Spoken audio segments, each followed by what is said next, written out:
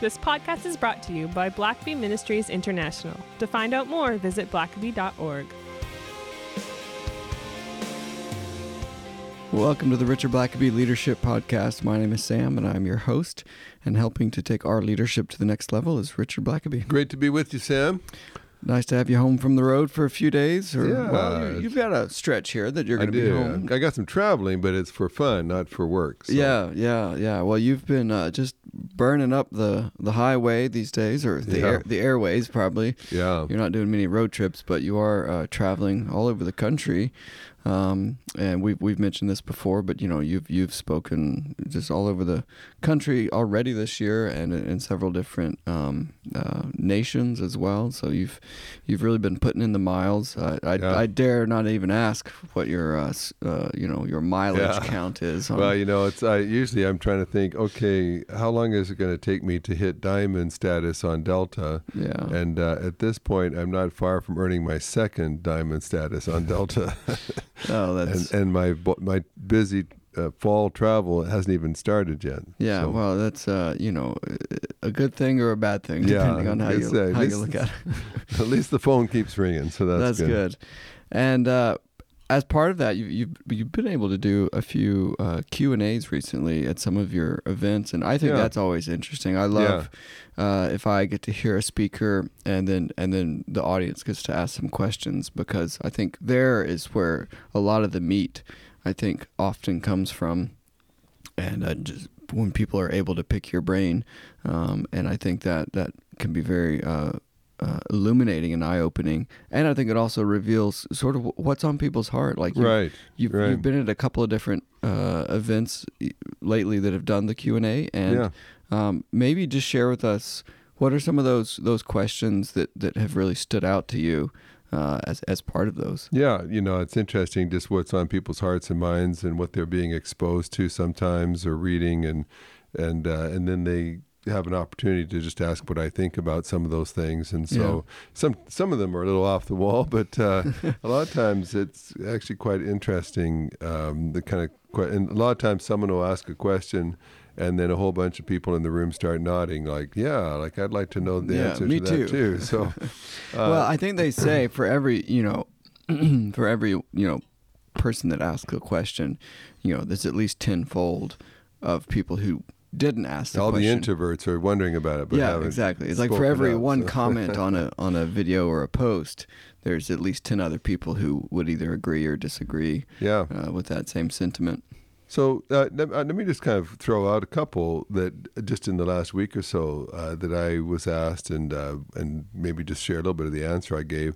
One is kind of an interesting one. Someone asked me and said, they said, when you're around Christians and someone shares a difficult thing they're going through, maybe they're concerned that they may lose their job. They've got maybe an overbearing boss that's kind of sending out signals that they may be getting ready to show them to the door or something. Our typical response as Christians is to say, "Oh, well, I'll be praying for you," and which of course is not a bad thing to pray for someone. There's a lot of power in that. But this person said, Richard, but it sounds kind of trite to me. Mm-hmm. It just sounds like it's like what you're supposed to say, but I don't know that it actually gives any comfort. Well, it's a kind of a platitude with no meaning. Right, and you just say it, but it's like saying, "Well, God bless you" or something. But you don't necessarily know that number one, that person's given any thought at all to your problem. You're not even necessarily convinced that they will actually pray at some point, even though they said they would. Is that more of just a saying that you say without any intent to actually fall through? And so they said, what should I do with that? And is there a better way? Is there something better I can say than just, "Oh, well, I'll be praying for you"? And I see that a lot of times on like Facebook or something. You make a comment about, "Hey, I've seen the doctor this week," or so and so just is going through a hard time or something, and we just write praying, or "I'll be praying" or something. And is there more or something different you could say that would actually bring more comfort and not just be the same thing that everybody else says?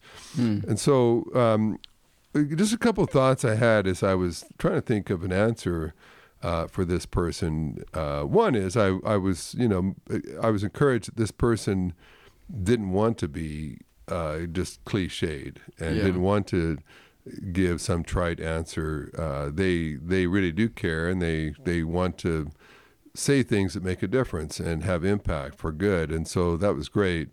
And secondly, I would say it's not certainly one of the most powerful, it may be the most powerful thing you can do is to pray. And sometimes that can seem, again, a bit sort of cliched. It's like, well, are you telling me that getting down on my knees by my bed and praying for this person is more helpful than like bringing them a casserole and a homemade pie? It's like, well, can't you do both? Yeah, I say, who says it has to be either or? Yeah. But in many ways, yeah. I mean, really, based on our theology, if you summon God to be involved in the process, that's probably going to have greater impact for good than even a nice pie you made or a casserole that you put together. And so I don't want to minimize the fact that you pray, because the actual praying is perhaps the most powerful, significant thing that you'll actually do. But what I would say is think about how you say that. I mean, now a lot of people literally on Facebook and things, I'll just see people will post like, hey, really, just want to let my friends know that this is going to be a really hard day today, and I'm going to be facing this or doing this. And then people just write, praying, one word, and that's it. Why bother with articles and Yeah, it's you didn't give me an article there. It's is there something more that you can say? And I mean, I know in an age of text messaging and so on, it's all about minimal verbiage, but it's all shorthand. But if you're trying to truly encourage someone, sometimes maybe it's less is not necessarily always more.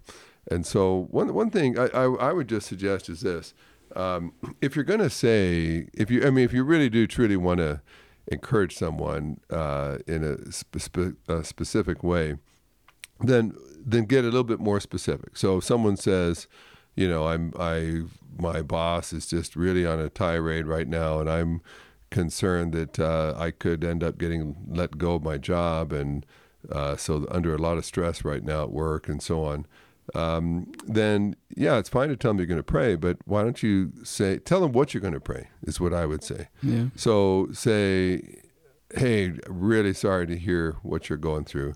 I just want you to know I'm going to be praying for you regularly in the next couple of weeks. And then say, and this is what I'm going to pray. This is what I'm going to ask God. That, number one, he would surround your heart and mind with his peace that surpasses all understanding. So no matter what happens, you're not going to stress out about it. You're going to just leave it in God's hands.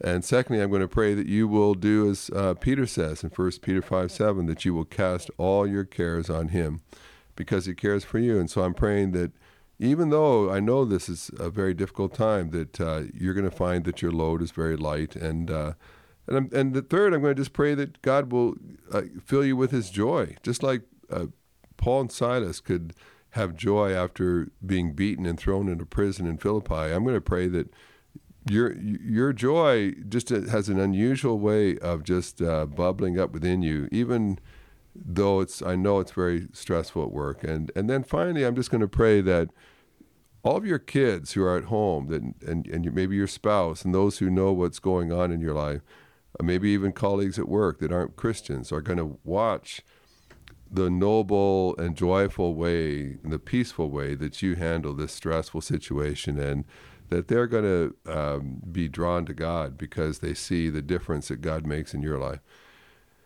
And so you well, I didn't even ask for prayer, but that is such a, I think that is such a powerful response to someone. Yeah. Because it is specific. And it can all be validated in a way that just says, yeah, I would agree with that. Like that is something. And I've had many people say that very thing. They've said, wow, would you please pray that? That would be awesome if God would do that in my life.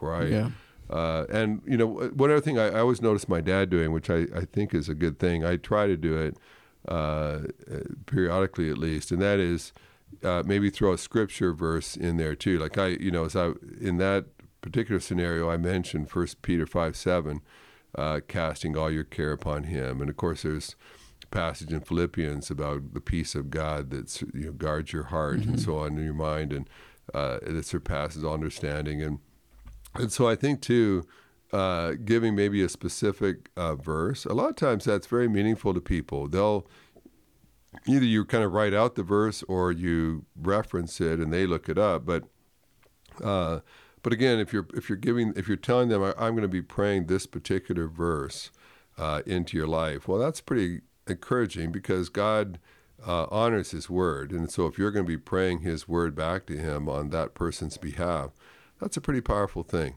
And so the other thing is that shows that you've actually taken a moment to think about the situation. Right. You've actually thought about what is it that God would want to do in that situation, and you're not necessarily saying, oh yeah, I know that even though you've got a terrible boss, I'm sure God wants you to not lose your job. I mean, you don't necessarily know that, but you do know God wants to guard their heart and mind and grant His peace and His joy, regardless of whether they keep their job or not. And you know that God wants them to give a good witness and demonstration of faith to their kids and those watching them. And so there's things you can pray with confidence, regardless of how the actual situation turns out. Yeah. And so, what that tells me is, you know what?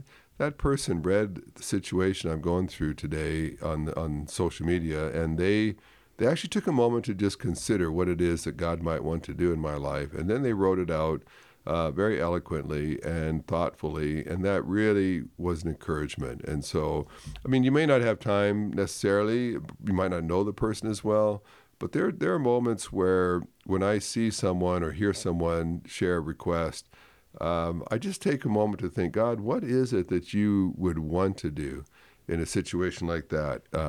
Put that on my heart, and then let me pray that. So, which I think is way more than what many Christians unfortunately do, which is, their response is maybe trite, and their prayer, unfortunately, is often trite and kind of a nothing prayer. And it just, even just to take those few moments and think through what can you pray on behalf of this person with confidence, I think can make a world of difference. Yeah, and I've just watched my dad do that over the years where he might just pray with them right in that moment, but what he would pray would be very thoughtful, very insightful, very biblically oriented, and it would just give hope because, here's a person that takes my dilemma very seriously, and they're praying very thoughtfully, and that can be a powerful thing. So that's some of what I shared with someone this week. And a second question that came up was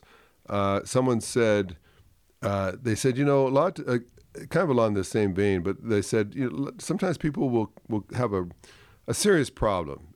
Maybe they've just, their doctors have said, looks like you've got a fairly serious illness that we're going to have to address in your life. Or maybe it's a financial crisis, or maybe they got a child that's is struggling with drugs, or something bad that's happening in their life. And another kind of common thing that Christians will often say is, I wonder what God is trying to teach you.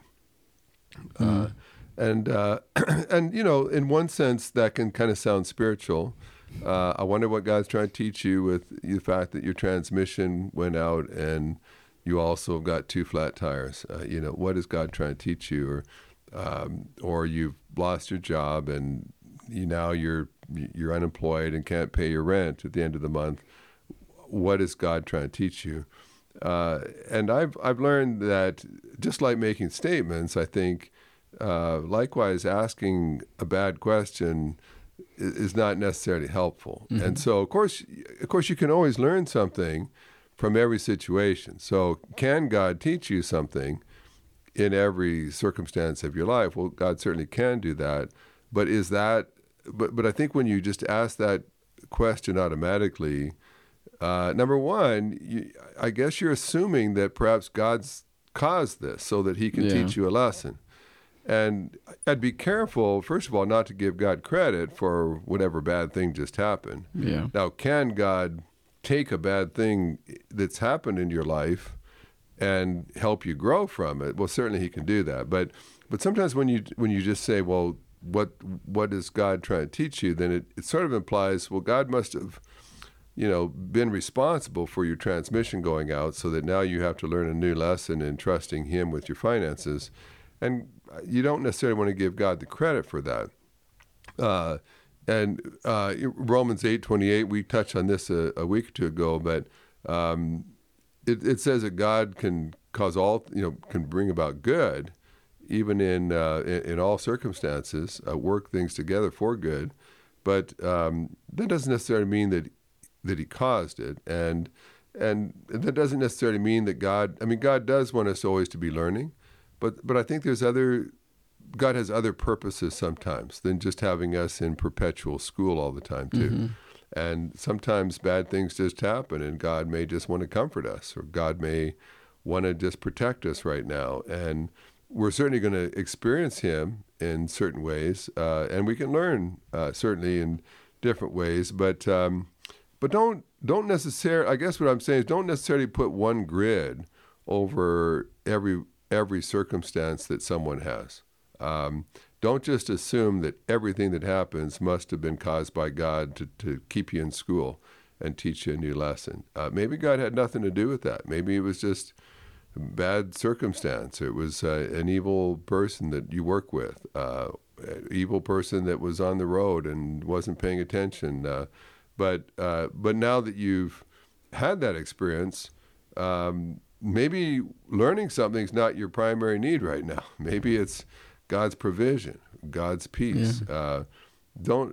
So I guess I'd want to be a little careful. Maybe if they're very shaken by what just happened, they're hurting by what just happened, they're confused by what just happened, maybe additional schooling is not necessarily what God is thinking is foremost in their life right now. Maybe they just need to be experiencing his peace right now, or someone that just is with them and comforts them. In one sense, that sort of was the issue with Job's friends, right? Job was hurting and lost everything, lost his kids, lost his health, lost his finances, and they're wanting to debate theology with him. They're trying to help him, sort of teach him a lesson of, and what he really needed was just friends who just weep with him, just be there with him and comfort him. And they didn't necessarily have the answers, and God wasn't necessarily given the answers in that case. They just had to hold on to God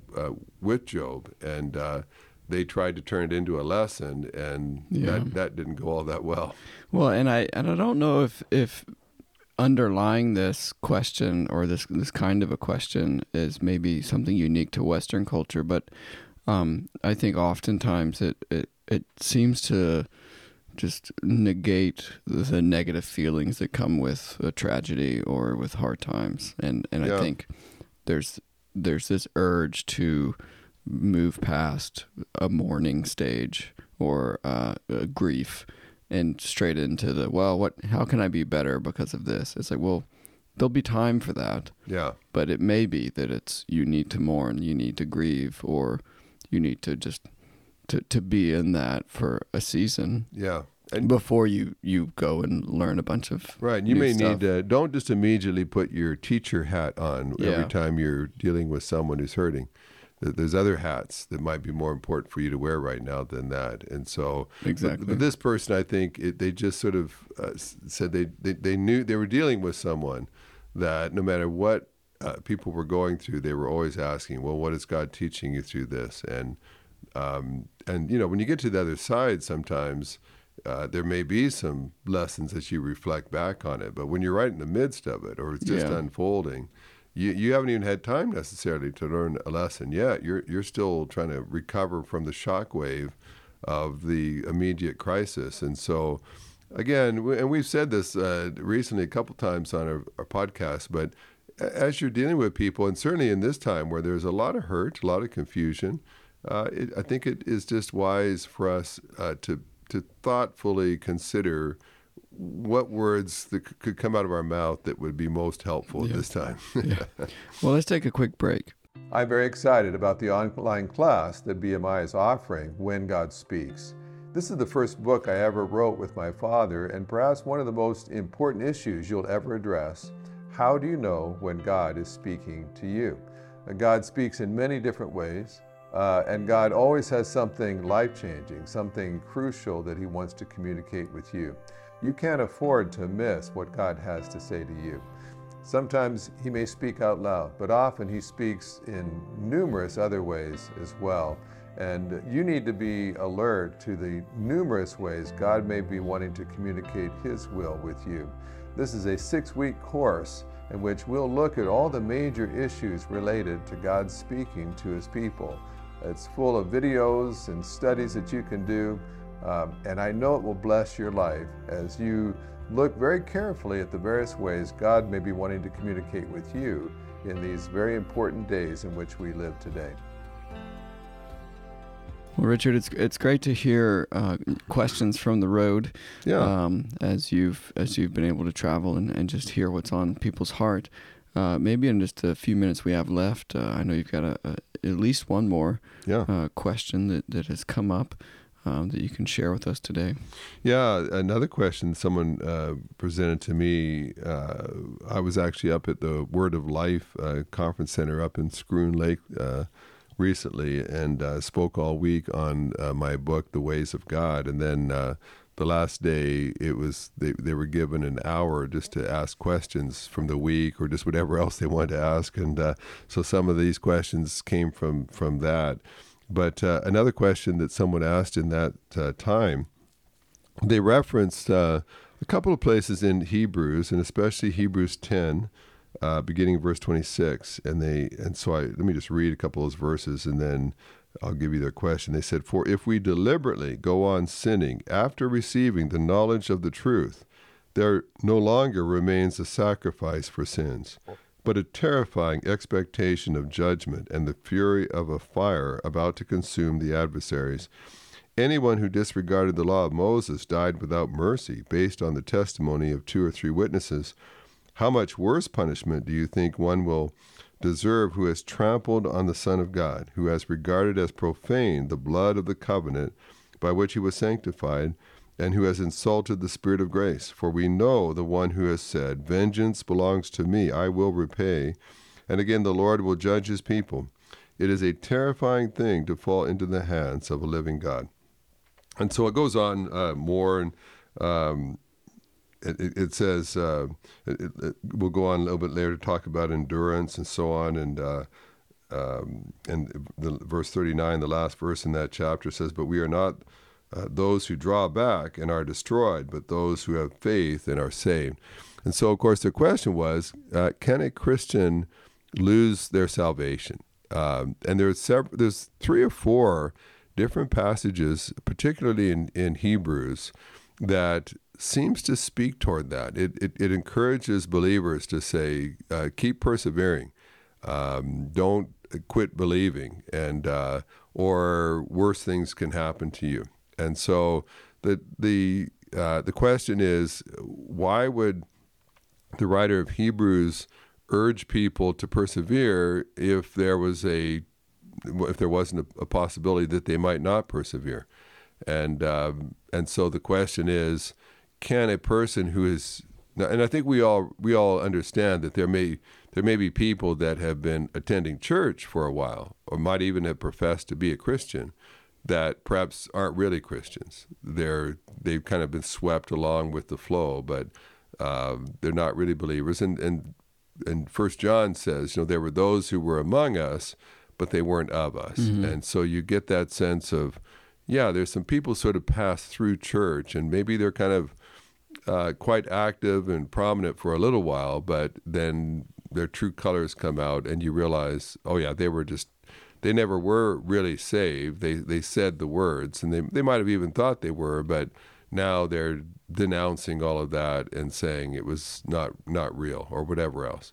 Or maybe they're just, they still think they're Christians, but now they're not living at all like a Christian. And so but the question is it possible for someone that has been genuinely converted, who genuinely has been born again and is a Christian, to at some point later down the road to fall from grace, to have been truly saved at one point and then become unsaved? And so that's, of course, a great question. And I know a lot of people that is a very prominent question, because maybe they have a child that prayed the sinner's prayer and when they were a child and they were baptized, but now they're a teenager, they're in their 20s, and they want really nothing more to do with God. And so the parents desperately hope that there's evidence to say, but even though they may not be going to church anymore, reading their Bibles anymore, that once saved, always saved. And so as I look at that, especially this particular passage, I think you have to be, there's several things I might just say about that. One is, be careful. There's times where the Bible will talk about if you fall away, you'll face judgment. And the only thing I would just say with that is, be careful. Judgment is not necessarily the same thing as loss of your salvation. God will discipline you even when you're a believer. When you're a child of God, you'll be disciplined. And if you, as a child of God, you just continually imagine your sweet little daughter Claire, that is so pliable and open to instruction from her parents who love her. But suppose that one day you told her it's time to go to bed, and she just said no.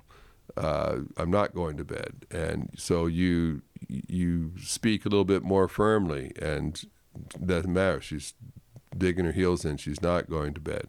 Well, you realize that, if she just continually said no, and you had to, do whatever you could, you're going to keep on kind of ratcheting up the consequence.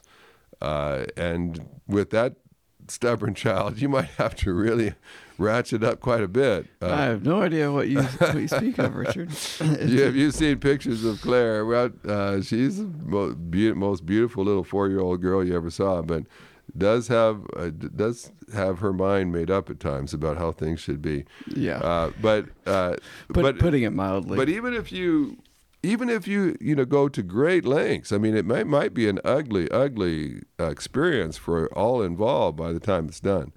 It typically is. If were that experience to ever have that hypothetical experience. Yeah. But and it may be unpleasant. It may be much anguish, much suffering, much discomfort.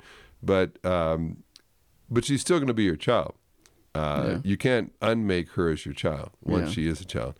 And so, sometimes just because it talks about the fear of judgment or the wrath of God. Now typically God's wrath is going to be expressed toward unbelievers in rebellion. But I would just say, if the Bible doesn't come right out and say you're going to lose your salvation, if it just talks about judgment, then judgment typically is reserved for unbelievers. But here I think it's saying, but if you and the tragedy is when you know the grace of God and you know His love for you and you know how important it is, His word is life, and yet you still reject it, then the writer of Hebrews is kind of saying, well, what else is left for you? You've got God's word, you have His Spirit, you know what God has done for you, and you know how important His word is, and you still, after God's given you everything, you still